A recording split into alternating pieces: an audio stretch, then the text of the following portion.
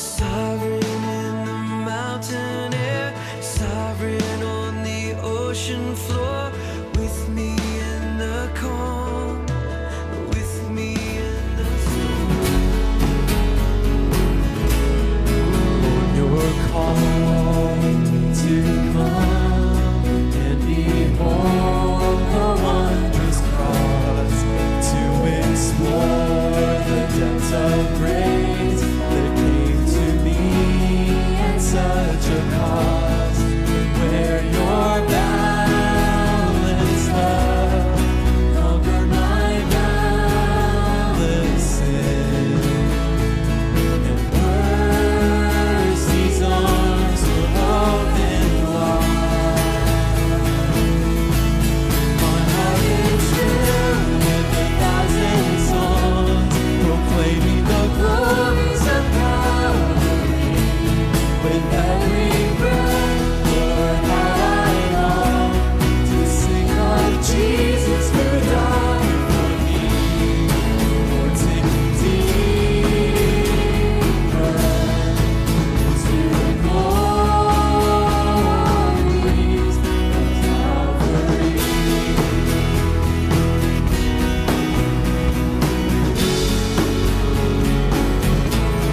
Sinners find eternal joy in the triumph of the rose. By our Savior's crimson flow, holy wrath has been removed, and your saints below join with your saints above. Rejoicing in the risen Lamb. My heart is filled with 1,000 songs, proclaiming the glories of Calvary. With every breath, Lord, how I long to sing of Jesus who died for me. Take me deeper into the glories. Oh Lord, take me deeper into the glories. Lord, take me deeper into the glories. Lord, take me deeper into the glories. My heart is filled with 1,000 songs, proclaiming the glories of Calvary.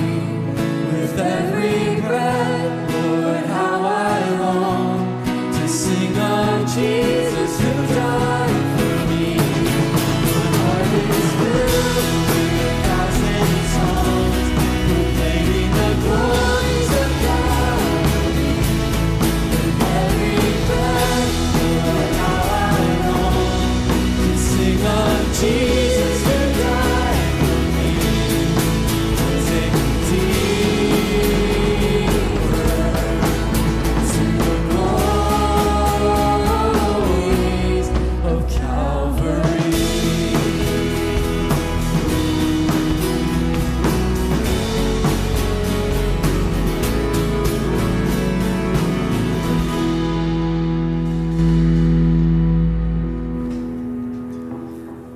Our scripture reading this morning comes from the book of Ephesians, and we'll be reading from chapter 2, verses 1 through 7. So if you want to turn there with me, I'll give you a moment to find that, and we'll remain standing out of honor for the Lord and His Word, which is perfect, inspired, without any error.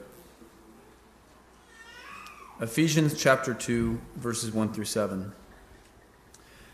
And you were dead in the trespasses and sins in which you once walked, following the course of this world, following the prince of the power of the air, the spirit that is now at work in the sons of disobedience, among whom we all once lived in the passion of our flesh, carrying out the desires of the body and the mind, and were by nature children of wrath, like the rest of mankind.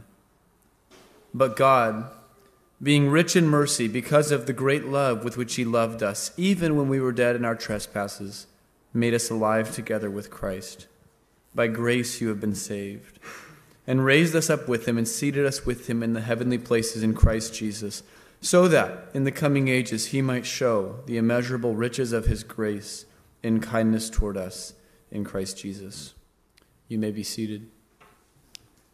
And in just a moment, we'll pray together. As we do, we're going to especially remember Eric and Debbie Smith today. They're serving with a ministry called One Challenge, developing future leaders in Colorado. So as we pray, we'll pray for them, and let's pray together now. Father, we are just so floored and grateful and thankful as we read these words in Ephesians to think of what you've done for us. We know that this is our story, the story of us being rebels against you, dead in our sins, following after the course of this world, following the prince of the power of the air, slaves to Satan and to his designs and to his influence in our lives. But Lord, for those who've trusted in Christ, you've made us alive. And we're so thankful that we're gathered together as a people this morning who've been made new by your grace. We know it's by grace we've been saved and nothing else. Lord, it's only that you have reached down and rescued us out of that death and out of that darkness, brought us into life, forgiveness for every sin, union with Christ, standing before you as a result of that. Father, we're just so thankful. Thank you that you transform us as a community so that we can be a people who model what it is to know you and have lives of love and compassion and kindness and forgiveness and grace and a focus on others instead of ourselves. Lord, everything that we have has come from you. And so we worship you and praise you and thank you so much. Lord, we pray for our church. We ask that at Grace you would continue to work by your Holy Spirit to transform us into a holy people, a people who reflect your image as we love one another and love the world around us. Lord, we ask that even this morning as we're gathered together, you would continue your work of purifying us, of rooting out the sin in our hearts, exposing those things to us, transforming us as we see the glory of Christ from one degree of glory to the next. Lord, we long to be a people who would be pleasing to you, honoring to you, and we thank you so much that in Christ we have righteousness before you, standing with you, and we know that we'll be with you forever and ever. So Lord, we praise you for these things. We also want to lift up Eric and Debbie to you. We pray for their ministry, raising up leaders who are going to go and serve and impact the church. And we just pray that what they are doing would be useful in your hands, Lord, that it would be fruitful, that you would raise up people from their ministry who would be very faithful, committed to the truth of your word and the sufficiency of the gospel to change lives and to save and to rescue people. We pray for them as well, that you would just encourage Eric and Debbie, that they would be grateful and thankful and excited about the work that you've given them to do, that they would be able to focus on the things that matter most and not be just distracted by different details. And even this morning, as they're in fellowship with their church there, we just pray your blessing on them and their lives, and we're so thankful for them and their service.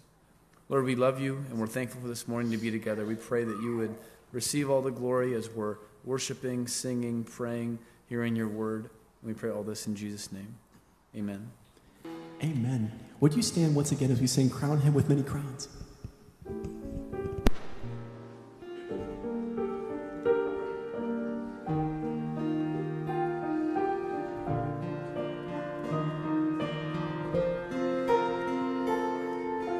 Crown him with many crowns, the Lamb upon his throne.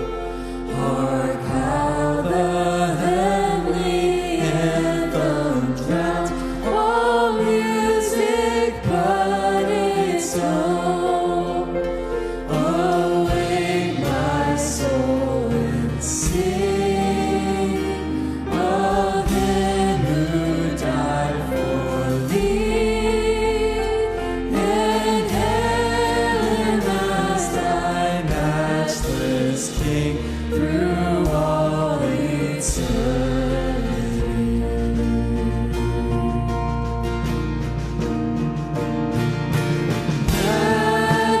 Majesty, Lord of all, let every throne before him fall. The King of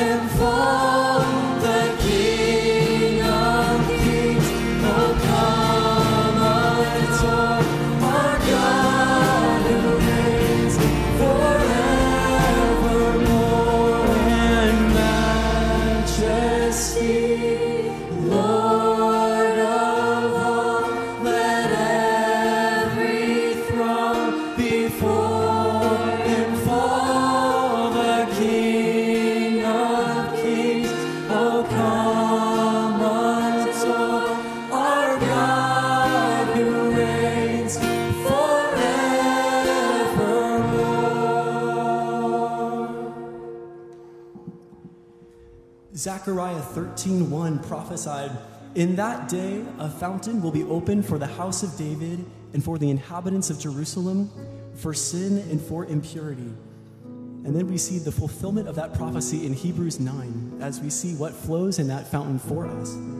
But when Christ appeared as a high priest of the good things that have come, then through the greater and more perfect tent, not made with hands, that is, not of this creation, he entered once for all into the holy places, not by means of the blood of goats and calves, but by means of his own blood, thus securing an eternal redemption.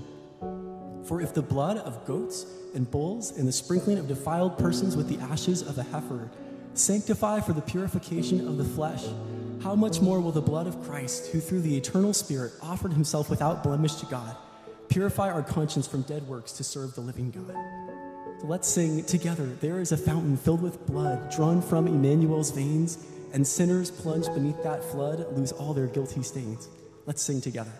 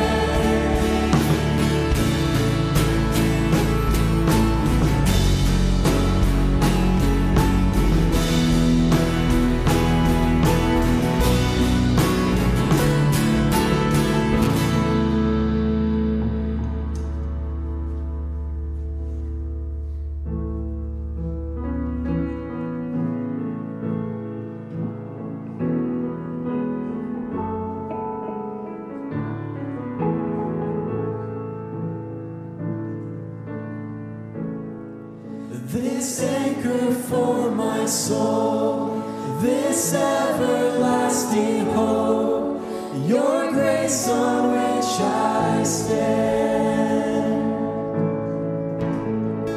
It's where my life begins, my future held within, your grace on which I stand.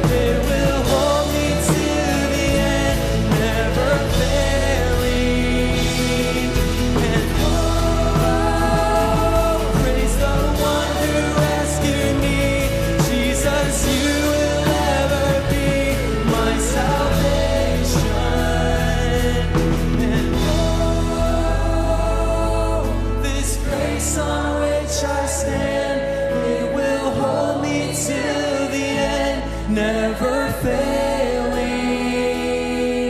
and oh, praise the one who rescued me. Jesus, you will ever be my salvation. Jesus, you will ever be my salvation. Lord Jesus, you will ever be my salvation.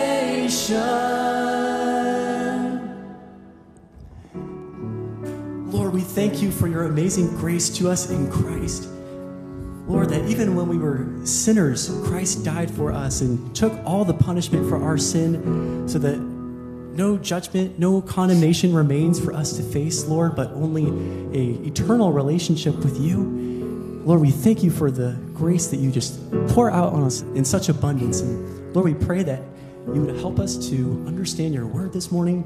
Lord, would it help us to be more and more conformed to the person of Christ. And Lord, we pray that you would help us to, just in your Holy Spirit, to be obedient to you and walk in faith to Christ. We love you, Lord. We ask this in Jesus' precious name. Amen.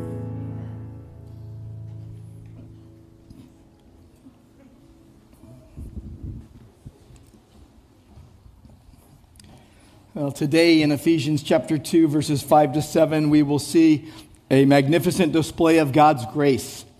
How God's grace in Christ shapes our life and hope. It's a wonderful description of God's grace on display. Displays usually say something.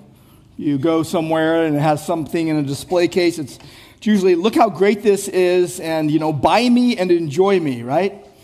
Well, you can see food in a display case, maybe at a restaurant. Maybe you go somewhere and there's samples of food you want. Maybe you go to a fireworks show and you see these fireworks on display. Or you go see a Christmas lights display.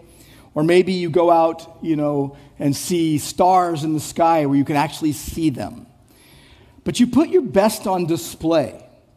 You advertise goodness with a display. And think about going to the Grand Canyon, you see God's glory on display. Here in this passage today, what we're going to see is that God's grace is on display now and will be forever in the gospel. And it's not like human displays. It's displayed in human hearts and lives, but it reflects the goodness and the grace of God. Reflects the glory of God. The God's grace on display says clearly and loudly and appropriately, praise the giver of this grace. We know that as we continue on in the Christian life, we often are taking grace for granted. It's very easy to take God's grace for granted, to talk about grace but not display it, to pray for grace but not believe we will see it, or to witness grace and not recognize it somehow, or even to call ourselves Grace Church but not live or speak graciously. It's human nature to diminish the true value of what is evident, to even ignore what we see. But what Ephesians is doing is just painting this perfect portrait of God's grace, and it's in sharp contrast with the darkness of human sin. And it is such that we would appreciate God's magnificent grace. Ephesians is wonderful about that. Chapter 1 just extols the exceedingly wonderful acts of God in saving a people for himself. It shows us how beautiful salvation is. That the Father providentially planned it, that the Son perfectly sacrificed himself, the Spirit sealed the inheritance, the guarantee, the mark of ownership. But chapter 2 starts with the bad news. Chapter 2 goes back and rehearses our former spiritual condition before Christ, tells us the bad news first in verses 1 to 3. You were dead in your sin. You were deceived in your sin. You delighted in your sin. You were doomed in your sin. It even leaves us in suspense as we wait for the solution to our spiritual dilemma. The subject, even of verses 1 to 3, isn't found until verse 4. God. It's one of the greatest verses in the Bible, Ephesians 2:4. But God. The eternal contrast. The sovereign good plan of God. But God, being rich in mercy, his eternal character, is moved with compassion to show mercy because of the great love with which he loved us. Is the eternal cause, his motive, is the eternal active choosing love of God. And yet, as we know so well, we fail to grasp the depth of our sin. And so verses 1 to 3 just continue to remind us. And then we fail to grasp the greatness of God's mercy, but verse 4 just continually tells us. And we hear all the words, and we see words on a wall and words in a book, but we fail to grasp the greatness of what has been done for us in Christ. And so verses 5 to 7 remind us. If you're a believer today, verses 5 to 7 reminds you of what makes you a Christian. If you're a Christian today, verses 5 to 7 reminds every believer of what makes them a Christian.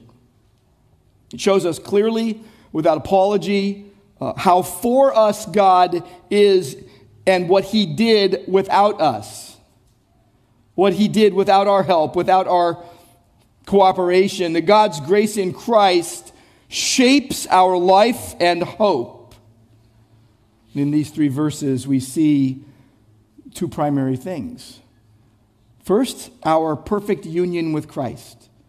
Verses 5 and 6 just talk about the believer's union with Christ. But then, in verse 7, God's permanent display in Christ. God's permanent display in Christ. First, though, our perfect union with Christ. Verses 5 and 6. And what's going to happen here is you're going to see three actions of God. And what was brought about by three actions of God. These are compound verbs. Literally, it's we were co-made alive, we were co-raised, we were co-seated, all with Christ. The first thing we see is we were made alive with Christ. This is for the believer. This is what happens to a believer. You were made alive with Christ. It's the primary act of the three things. Being made alive, raised, and seated. The primary act, being made alive in Christ. So verse 4 tees us up. But God, being rich in mercy because of the great love with which he loved us. Verse 5, even when we were dead in our trespasses. That's the key. Even when we were dead. That our condition, when God intervened in his merciful love, was we were the walking dead. We can't even imagine that, right? We're zombies. Lifeless, hopeless, condemned spiritually. But God, in his mercy and his kindness. His loyal covenant love, given as he wills, as Romans 9:15 tells us, I will show mercy to whom I will show mercy. The psalmist tells us that God is rich in faithful love. Micah 7:18 tells us God delights in steadfast love. Ephesians 1:6 told us we were saved, believers, to the praise of his glorious grace. All to praise his glorious grace. So it says that even when we were dead, verse 5 tells us, he made us alive together with Christ. He did something. He did it. We didn't do it. And Christ's resurrection drives this supernatural act of regeneration that happens, and even God's sustaining and preserving grace in our life. It's because of death. He died for our sins. He died in our place. And therefore, the Christian can be alive spiritually, alive in a new way. This is regeneration. Regeneration is the greatest act ever. It's the difference between death and life. There's no greater contrast between death and life. You go to a funeral, you see the dead body, they're dead. Everybody else is walking around. The biggest contrast, death and life. And we're told that when we were dead, incapable, and, by the way, opposed. By the way, this is not Christ waiting for us to recognize him. This is not Christ wringing his hands hoping that we will receive him. This is grace given and received by us. You add nothing. You add nothing. Jonathan Edwards put it this way, you contribute nothing to your salvation except the sin that made it necessary. Then verse 5 tells us, by grace you have been saved. Just slips that in there. That we're talking all about grace, and it's going to be explained. Here's a preview of the explanation in verses 8 and 9. But it just slips it in there. Verse 5, by grace you have been saved. Don't forget, saved by grace. That's a completed action that you have been saved. It has continuing results. You are saved. Grace is the point of this passage. It reflects the heart of the gospel. That Christ died for God's people when they were helpless, dead, sinful, enemies. The grace was behind God's saving acts. Grace, God's favor despite the undeserving recipients. That God grants forgiveness. That God grants righteousness even to those who had rejected his rule as their creator and treacherously fought against him. You see echoes of Ephesians 2 in Titus chapter 3. Titus chapter 3, verses 3 to 7. We ourselves were once foolish. We were disobedient. We were led astray. We were slaves to various passions and pleasures, passing our days in malice and envy, hated by others and hating one another. I hope that doesn't describe you. If you're saying you're a Christian and this describes you, you've probably misunderstood the Christian life, or you need to do a lot of repenting. But it says this in Titus 3, but when the goodness and loving kindness of God our Savior appeared, he saved us. Not because of works done by us in righteousness, but according to his own mercy. By the washing of regeneration, there's the word again, and renewal of the Holy Spirit, whom he poured out on us richly through Jesus Christ our Savior. Stop there for a moment. If you've believed some kind of lie that says that once you become a Christian, then you need to get the Holy Spirit, you've believed a lie. Because even right here it says, by the washing of regeneration and renewal of the Holy Spirit, whom he poured on us richly through Jesus Christ our Savior. When you become a Christian, you have the Father, Son, and Holy Spirit immediately. So that, being justified by his grace, we might become heirs according to the hope of eternal life. So Titus tells us too, we were saved, made alive by grace. Even if you go over and look over in Romans chapter 5 with me, go over to Romans 5 in your Bibles. Find Romans 5. Put your eyes on a few verses with me. We'll start at verse 6. Romans 5, verse 6.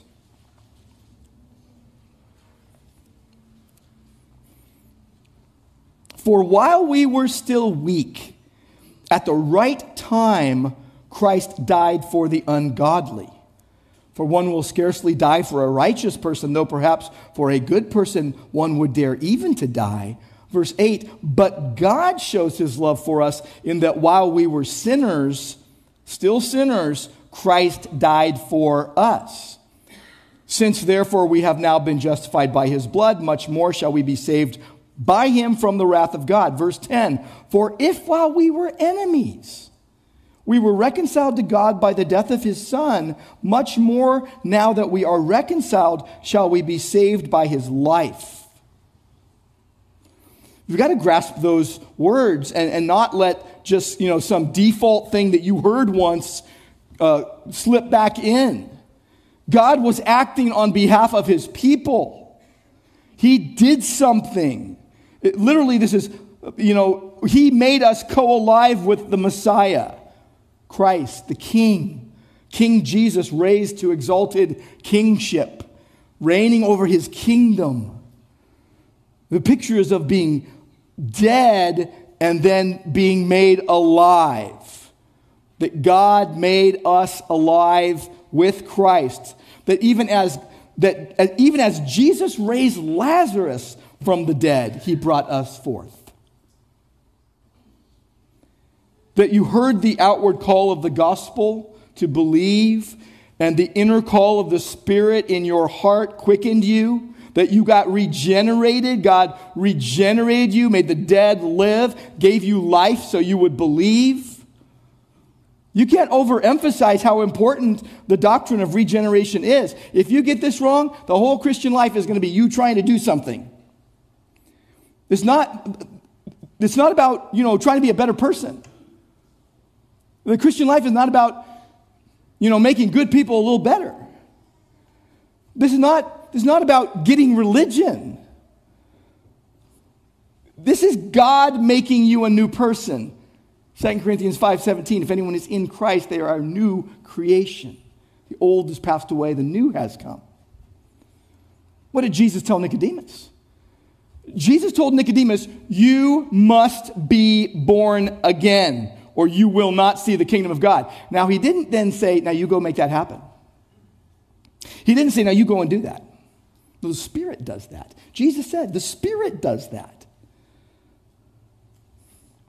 18th century evangelist George Whitefield preached from John chapter 3 thousands of times. One day he was pouring out his heart preaching John chapter 3. There was a man listening to him with his pockets full of rocks to throw at him. After the sermon, the man comes up to him and says, I was here to break your head. Your sermon broke my heart. God gave that angry man life through the gospel. See, the gospel can melt ice or it can harden cement. Romans 9:18 tells us, God has mercy on whom he wills, and he hardens whom he wills. God causes us to be born again, even as 1 Peter 1:3 tells us. This is nothing in my hands I bring, simply to the cross I cling. Do you believe even the words of the song? Yeah, I don't even care. I don't care if this pushes against your sensibilities. This is meant to bring you to your senses.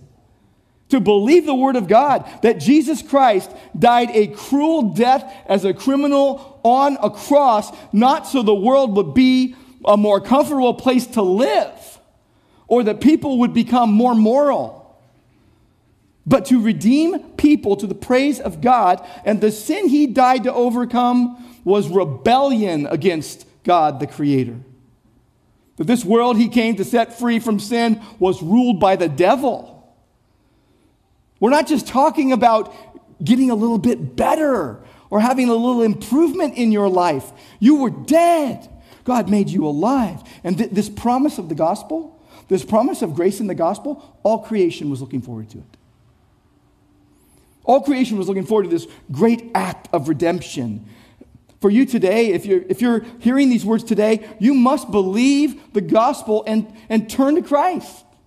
Believe that Jesus died in your place at the cross, substituting himself, taking the punishment that you deserved, shedding his blood, being buried, rising from the dead on the third day. How do you know if you're spiritually alive? Several weeks past, I gave 7 signs of life. How do you know if you're spiritually alive? How do you know God made you alive? Not that you made yourself alive. How do you know that God made you alive?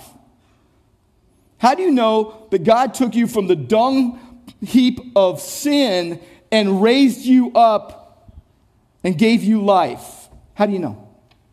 Well, first and foremost, you believe the gospel. You believe and love the gospel. And secondly, you're convicted of and you confess your sins. You're convicted of your sins and you confess your sins. And third, you understand the word of God. Like you can actually understand what it means and what it says. Not every part that's maybe tough sometimes, but the general message of the gospel and the Bible you understand. And number 4, you love God, the one you used to hate, the one you used to fight against. And please don't tell me, oh, I've always loved God. Maybe you don't remember. Number 5, you love the body of Christ, your family, your brothers and sisters in Christ. You love Christians. You don't, harass them. You don't talk behind their backs. You love the body of Christ. And 6, you desire to serve the Lord. Like you want to serve him somehow. And 7, you desire to be with Jesus. You want to be with Jesus in heaven. You know that Jesus is always with you and you want to go to be with him someday. And if these things are true about you, rejoice that God has made you alive in Christ. Like rejoice in it. So it's your perfect union with Christ. It's seen first that he makes you alive with him. You're made alive with Christ. But then it says in verse 6, and raised us up with him. Well, this is mind-blowing stuff. This is the kind of stuff you can't make up. If we were writing the Bible, we couldn't figure this one out. We wouldn't have been able to imagine this. And raised us up with him. So he died and was buried and was raised from the dead. And here's the deal. You want to get your mind blown? Here it is. What is true of us spiritually is like what happened to Jesus when he was raised from the dead. Chapter 1, verse 19 told us that there was power exerted raising him from the dead. The immeasurable greatness of the power of God. To show the immeasurable riches of his grace. Chapter 3 tells us that it was the gift of God's grace by the working of his power. And the idea for a Christian is that you are raised to a new life, to a new even quality of life, to a new realm of life. And that what God did for Christ, mind-blowing stuff, what God did for Christ, he did at the same time for believers.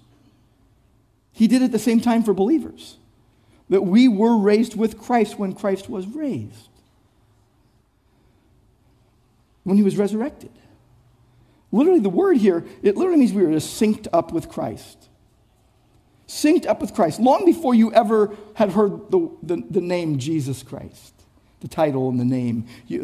Romans 1:4 tells us this. He was declared to be the Son of God in power according to the Spirit of holiness by his resurrection from the dead. Spurgeon put it this way, the divinity of Christ finds its surest proof in his resurrection.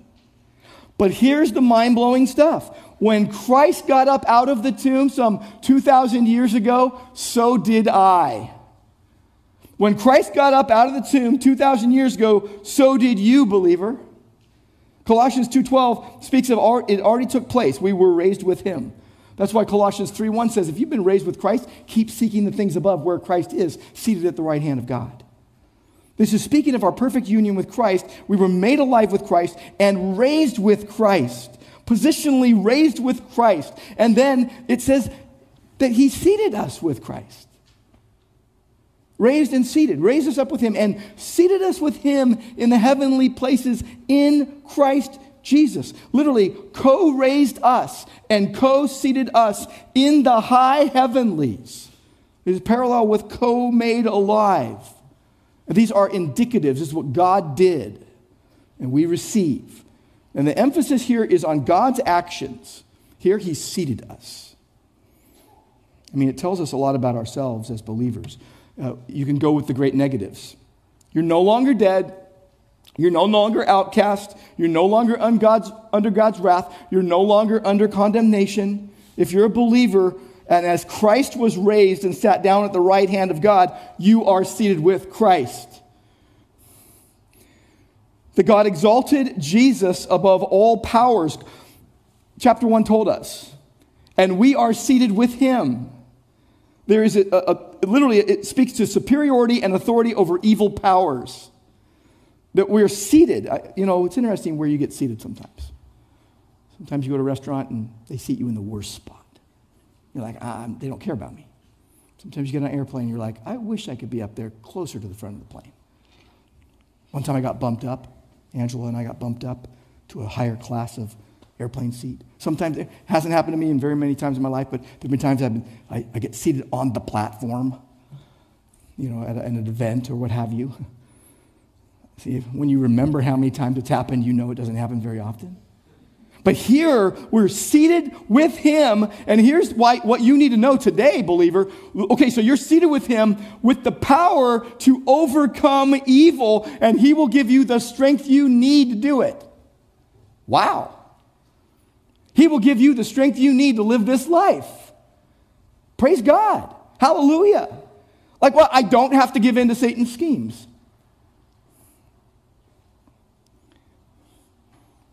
This is insistent.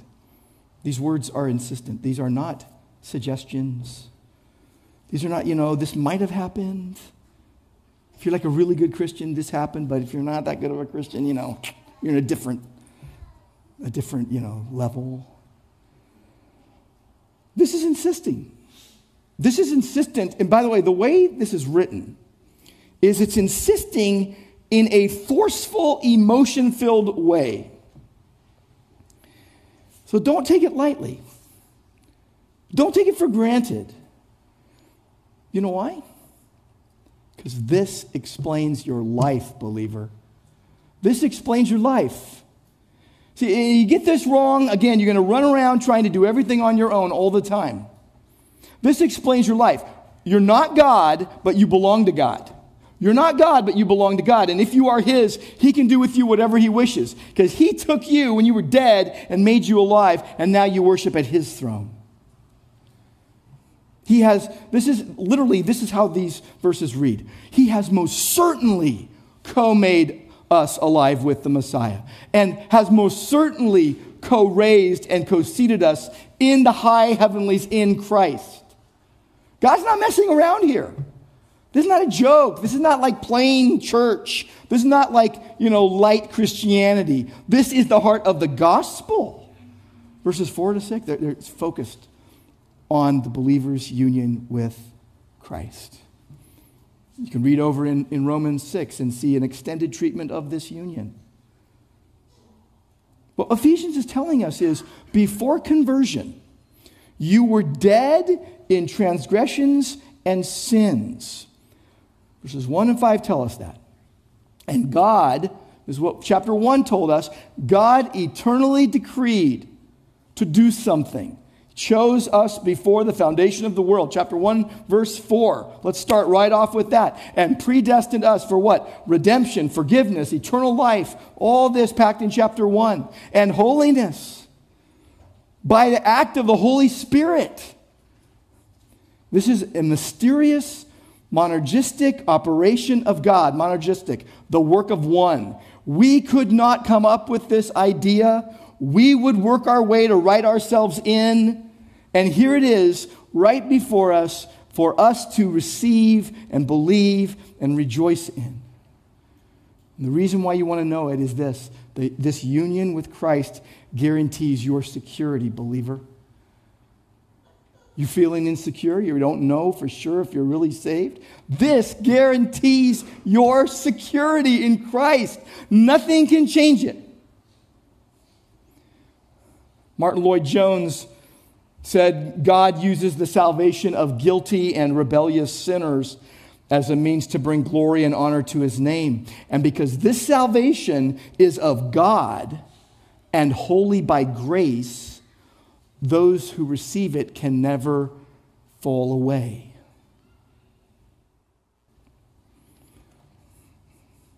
Jesus is always with the believer. So our union with Christ even is illustrated by our gatherings. Sure, there's people that gather that aren't believers, but the person who's been made alive and raised and seated with Christ say, I must be together with my family in Christ. So believers must be together. The Bible cannot conceive of a believer not in fellowship with the gathered body if they're physically able. If you're on the live stream and you can't physically able get to the fellowship, this is for you.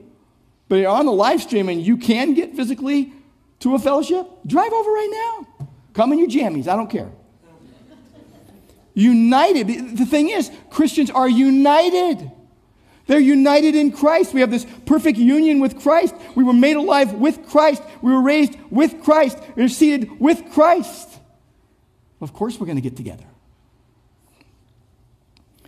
And it leads you to focus your attentions on God's permanent display in Christ, his display of grace. Look at verse 7 with me. So that, this is the reason, okay? This is why. So that in the coming ages, he might show the immeasurable riches of his grace in kindness toward us in Christ Jesus. In the ages to come is an obvious future time reference here. Literally, it goes back to chapter 1, in this age and in the age to come. God's permanent display in Christ. You ask the question, when will the display start? It's like, when are the fireworks starting?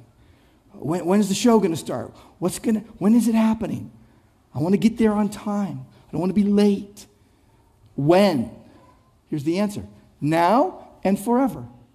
Now in measure that sometimes looks dim, and forever in increasing measure. Fuller and fuller understanding and grasp and enjoyment of God's grace. So in the coming ages, he would show the immeasurable riches of his grace in kindness towards us in Christ Jesus. It's an obvious future time reference. It's not merely after Christ's return. This is referring to the endless extent of unfolding eras, and it refers simply to all future time. So like now, 1 second from now, 1 second from then, on and on and on and on, both in this age and in the age to come. It's the future age this grace will be fully appreciated, though. I mean, right now, sometimes we got blinders on. Sometimes we can't see. Sometimes we're clouded and confused. Right now, you and I are limited because of our sinful human limitations and distractions. Our sight is blurry.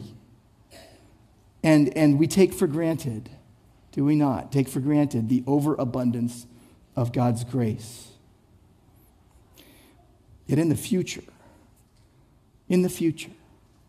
with a new body, without sin, believer, you are going to see God's glory fully. You will be able to fully and faithfully appreciate the surpassing great wealth of his mercy and grace. That we have it on God's authority. God is going to demonstrate the surpassing wealth of his grace forever, and it starts now dimly. It's going on now dimly. It's his permanent display in Christ. It's now and forever. And what is it? What is it? What do we look for, right? What do we look for? It's the depths. He's showing the depths of his immeasurable grace, so that in the coming ages he might show the immeasurable riches of his grace in kindness towards us in Christ Jesus. That God's mercy to rebels will serve to demonstrate his grace in all future time. That he's going to forever show the combined cosmic audience his gracious and lavish and generous goodness.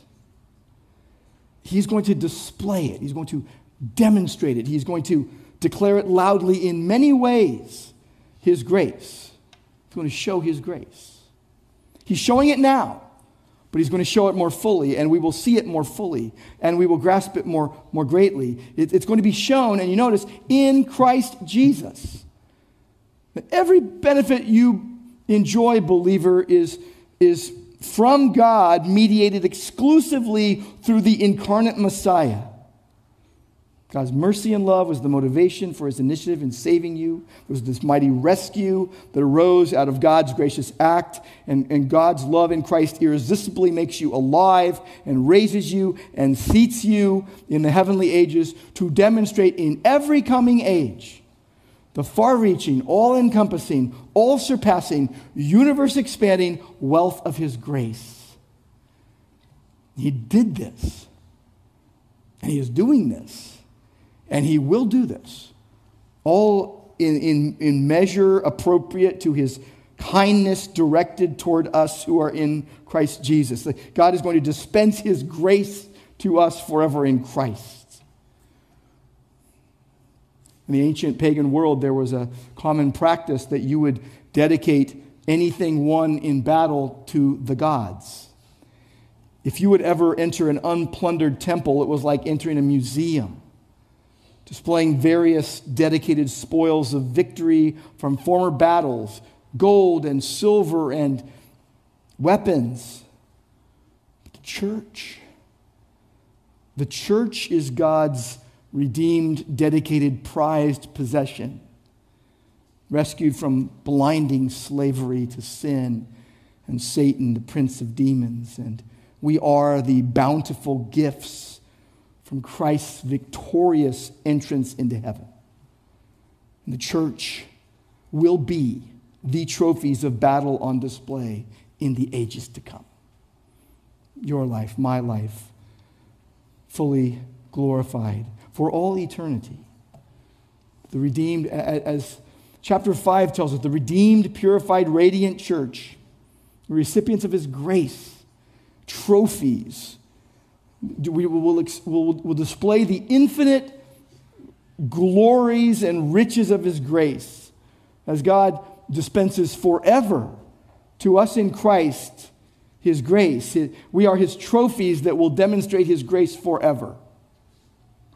And we will see it this way, and I hope you see it now, even in a glorious little glimpse. Look what God did with such a mess. That you could look in the mirror and say, well, look what God did with such a mess. Instead of wrath, I have eternal grace. I'm alive, I'm raised, I'm seated with Christ by God's grace. I hope you can see it today.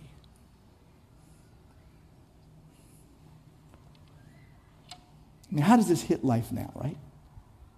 I've been thinking about this a lot. I'm thinking, well, it's great to think ahead, but how does it hit my life now? And I came up with 5 ongoing outcomes that I observe about God's grace toward me that I hope that you can connect with as well, and how ruminating on God's grace changes my heart. Thinking about God's grace in the gospel. Thinking about what he has done with no help from me. Well, first, it rightly reminds me of God's initiating and sustaining work.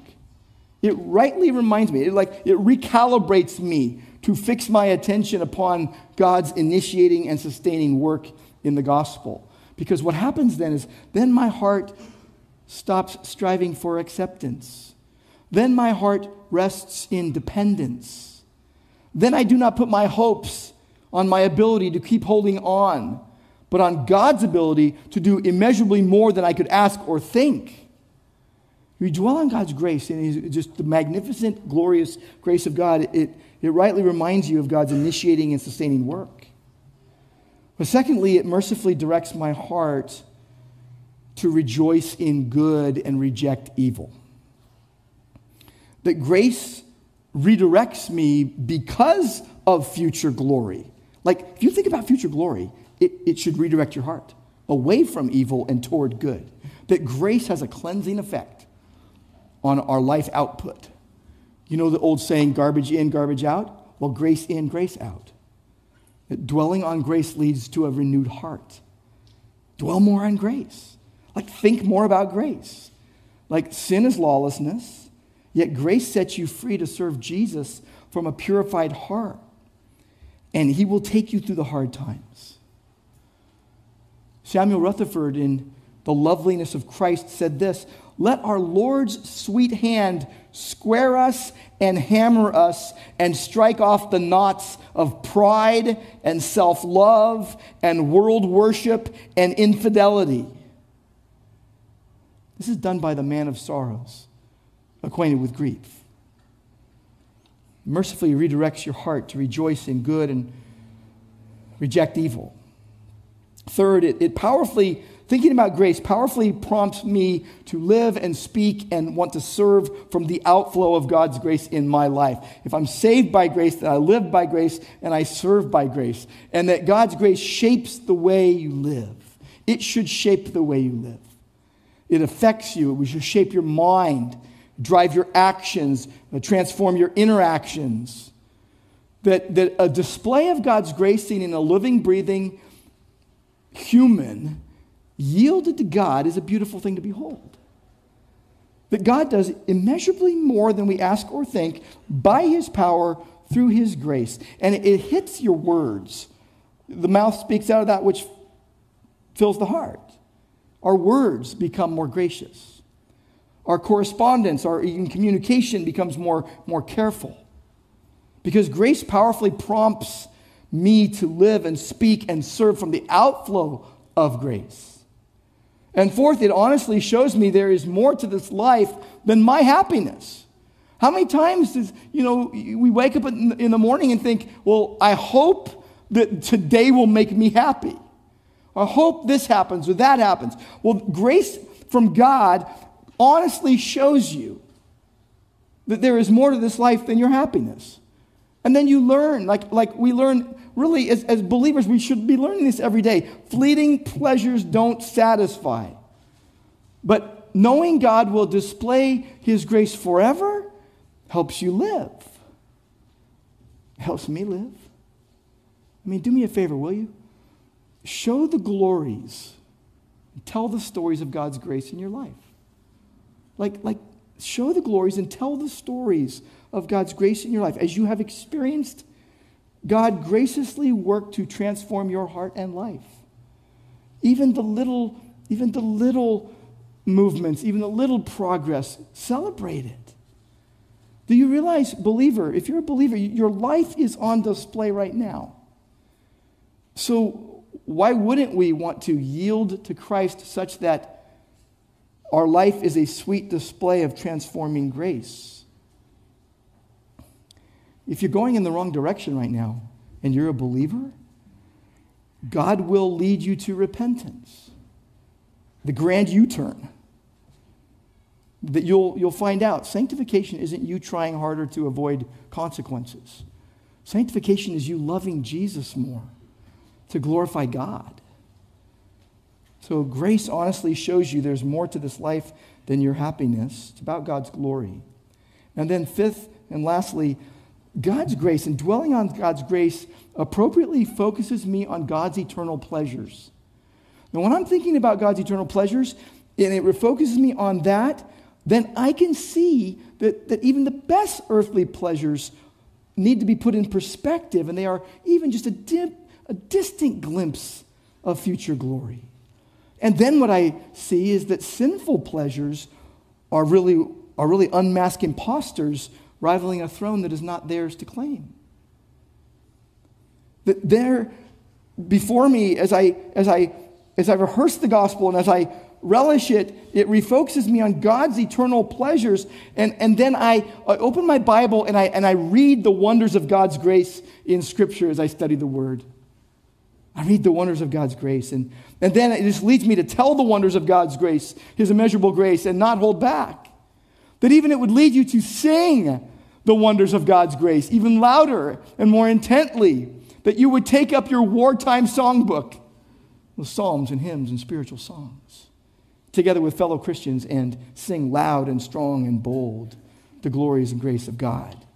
That you would think about it. That you would think of the wonders of God's manifold grace.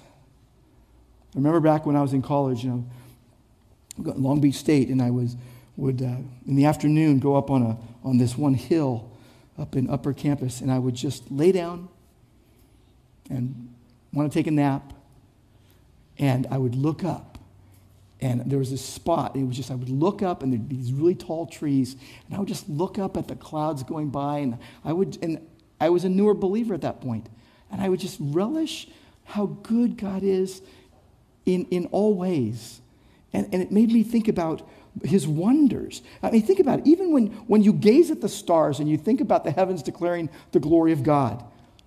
But what happens is when you think about God's grace to us in Christ, every great thing you can say is not enough. But you keep saying it. And you rejoice in the wonder of God's amazing grace, that you grasp this. Wow, God's glorious grace will be displayed in progressively fuller magnitude as time unfolds.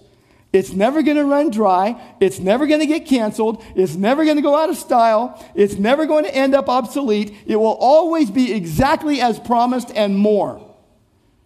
Think about how disappointed we get in so many things in life. You see the pictures and you get there and it's like, it wasn't that way. But when God says His grace is going to be gloriously great in exceeding measure and in progressive measure, it will be better than you imagine. For eternity, there will be the collective, magnificent display of God's grace. And think about this with me. Right now, what you see, like believer, your life is, whether you're down on yourself or not, your life, believer, is a magnificent display of God's grace. And church, our life together is a magnificent display of God's grace. We should see it and praise God. Jesus died, was raised, is now seated at the right hand of God, will reign forever. We died. We were raised. We're now seated. We'll be shown rich grace forever. That believers, we are a magnificent display of God's grace for all time with all the redeemed. This is why these verses are so foundational and crucial for our life. It tells you, believer, why you're a Christian. Your perfect union with Christ, what God did, and then God's permanent display in Christ, how it shapes your life and your hope. That you know, my salvation is given to me by God, and it is unexplained apart from God operating on my soul while it was dead. And now I'm alive. And I'm alive with countless others redeemed from the curse, my family in Christ whom I love. And we are living in a watching world. And my salvation is not for me. Just like your salvation is not for you. And the collective redeemed, it's not about us. It is for the praise of God. And we can't fathom such goodness. This is the choice marrow of the gospel. This is the delicious center. This is the dense goodness to us in Christ. This is the rich caviar. This is like a spring that never runs dry. This is like a tank of gas that never runs out. This is like never having to refill your water bottle again. This is like your phone battery never draining. This is something that will never break, will never stop, will never wear out. This just unending, glorious flow and overflow of grace that we will, and this is so wonderful, we will progressively see the glories of God and his grace to greater clarity, in greater fullness, more and more depth as time goes by in greater measure. It's better than looking into the depths of Lake Tahoe. All of heaven will glorify him for what he has done to save sinners. I think Revelation 7:10-12 captures what's going to happen. Crying out with a loud voice, salvation belongs to our God who sits on the throne and to the Lamb. And all the angels are standing around the throne and around the elders and the four living creatures. And they fell on their faces before the throne and worshiped God, saying, Amen, blessing and glory and wisdom and thanksgiving and honor and power and might be to our God forever and ever. We praise you, Lord. You are so good to us. Your grace amazes us. Your grace brought us to life. You gave us life. Blessing and glory and wisdom and thanksgiving and honor and power and might be to you forever and ever. Amen. Amen. Please stand if you're able. We'll close singing together.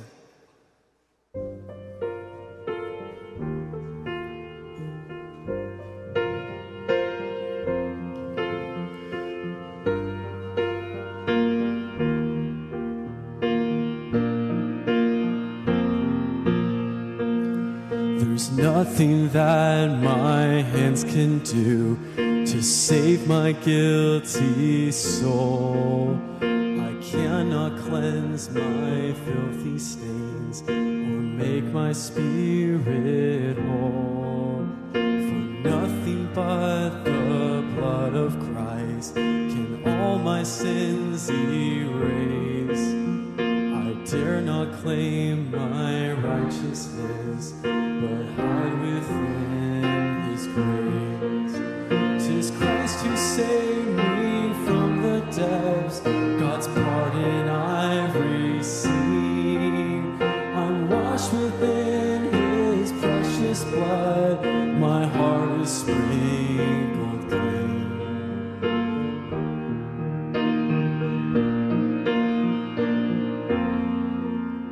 I'll praise the God of holiness, of justice, truth, and might, who guides me by his mighty hand to walk within his light. While Satan weaves his shallow lies, God speaks to me in love, reminding me his only Son has bought me with his blood.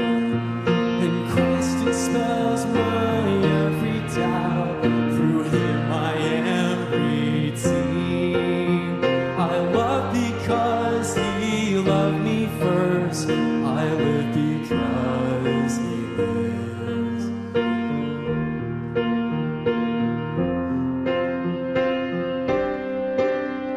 My life is but a fleeting sigh, a tear within the sea. But you are everlasting, Lord, and you've predestined me to leave this fading world behind, not fearing death will come. For then I'll look on Jesus Christ, and to his arms I'll run. And when I see him face to face, what glory that will be.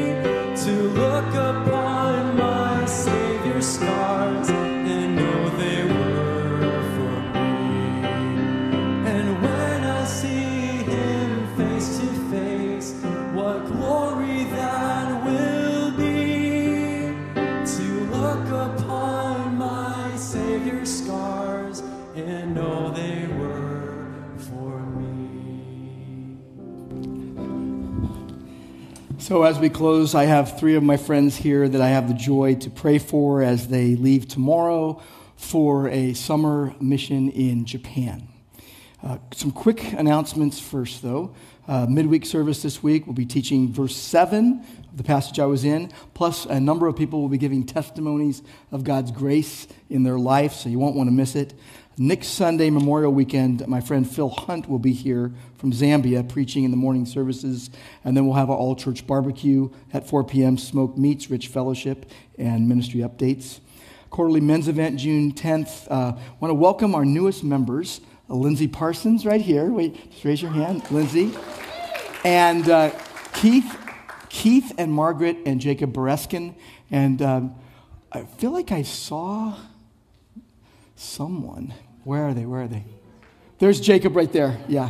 All right. And I think your mom and dad will be in third hour. So, all right. There's Jacob right there.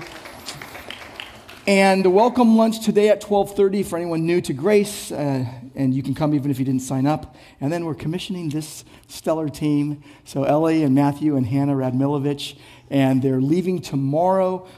Their mission will start on May 29th, run through July 2nd. And they're going to be in Osaka and Iwakuni, Japan. And we're just going to pray for you as you go. We've been praying for you for a while as you prepare. And now is the time. You're all packed and ready to go. So let's pray for you guys. Lord, thank you and praise you for all of the Radmilovich kids here, Ellie and Matthew and Hannah. Thank you, Lord, that they will be so willing to go and share your love, running gospel sports camps. Thank you, Lord, for your grace and kindness to them. I pray that you give them the strength they need, the endurance they need. I pray that you give them kind and blessing words and actions to all that they meet. Pray that you would lead them and guide them, protect and provide. Lord, we've seen you do so many miracles in so many lives and take so many from death to life, and pray that there would be fruit that will remain. We pray that you would be honored and glorified, and we pray in Jesus' name. Amen. And as we close, Hebrews 13, 20 and 21. And now may the God of peace, who brought up from the dead our Lord Jesus, the great shepherd of the sheep, by the blood of the eternal covenant, equip you with everything good to do his will, working in us that which is pleasing in his sight, through Jesus Christ, to whom be glory forever and ever. Amen. Sovereign in the mountain air, sovereign on the ocean floor, with me in the calm, with me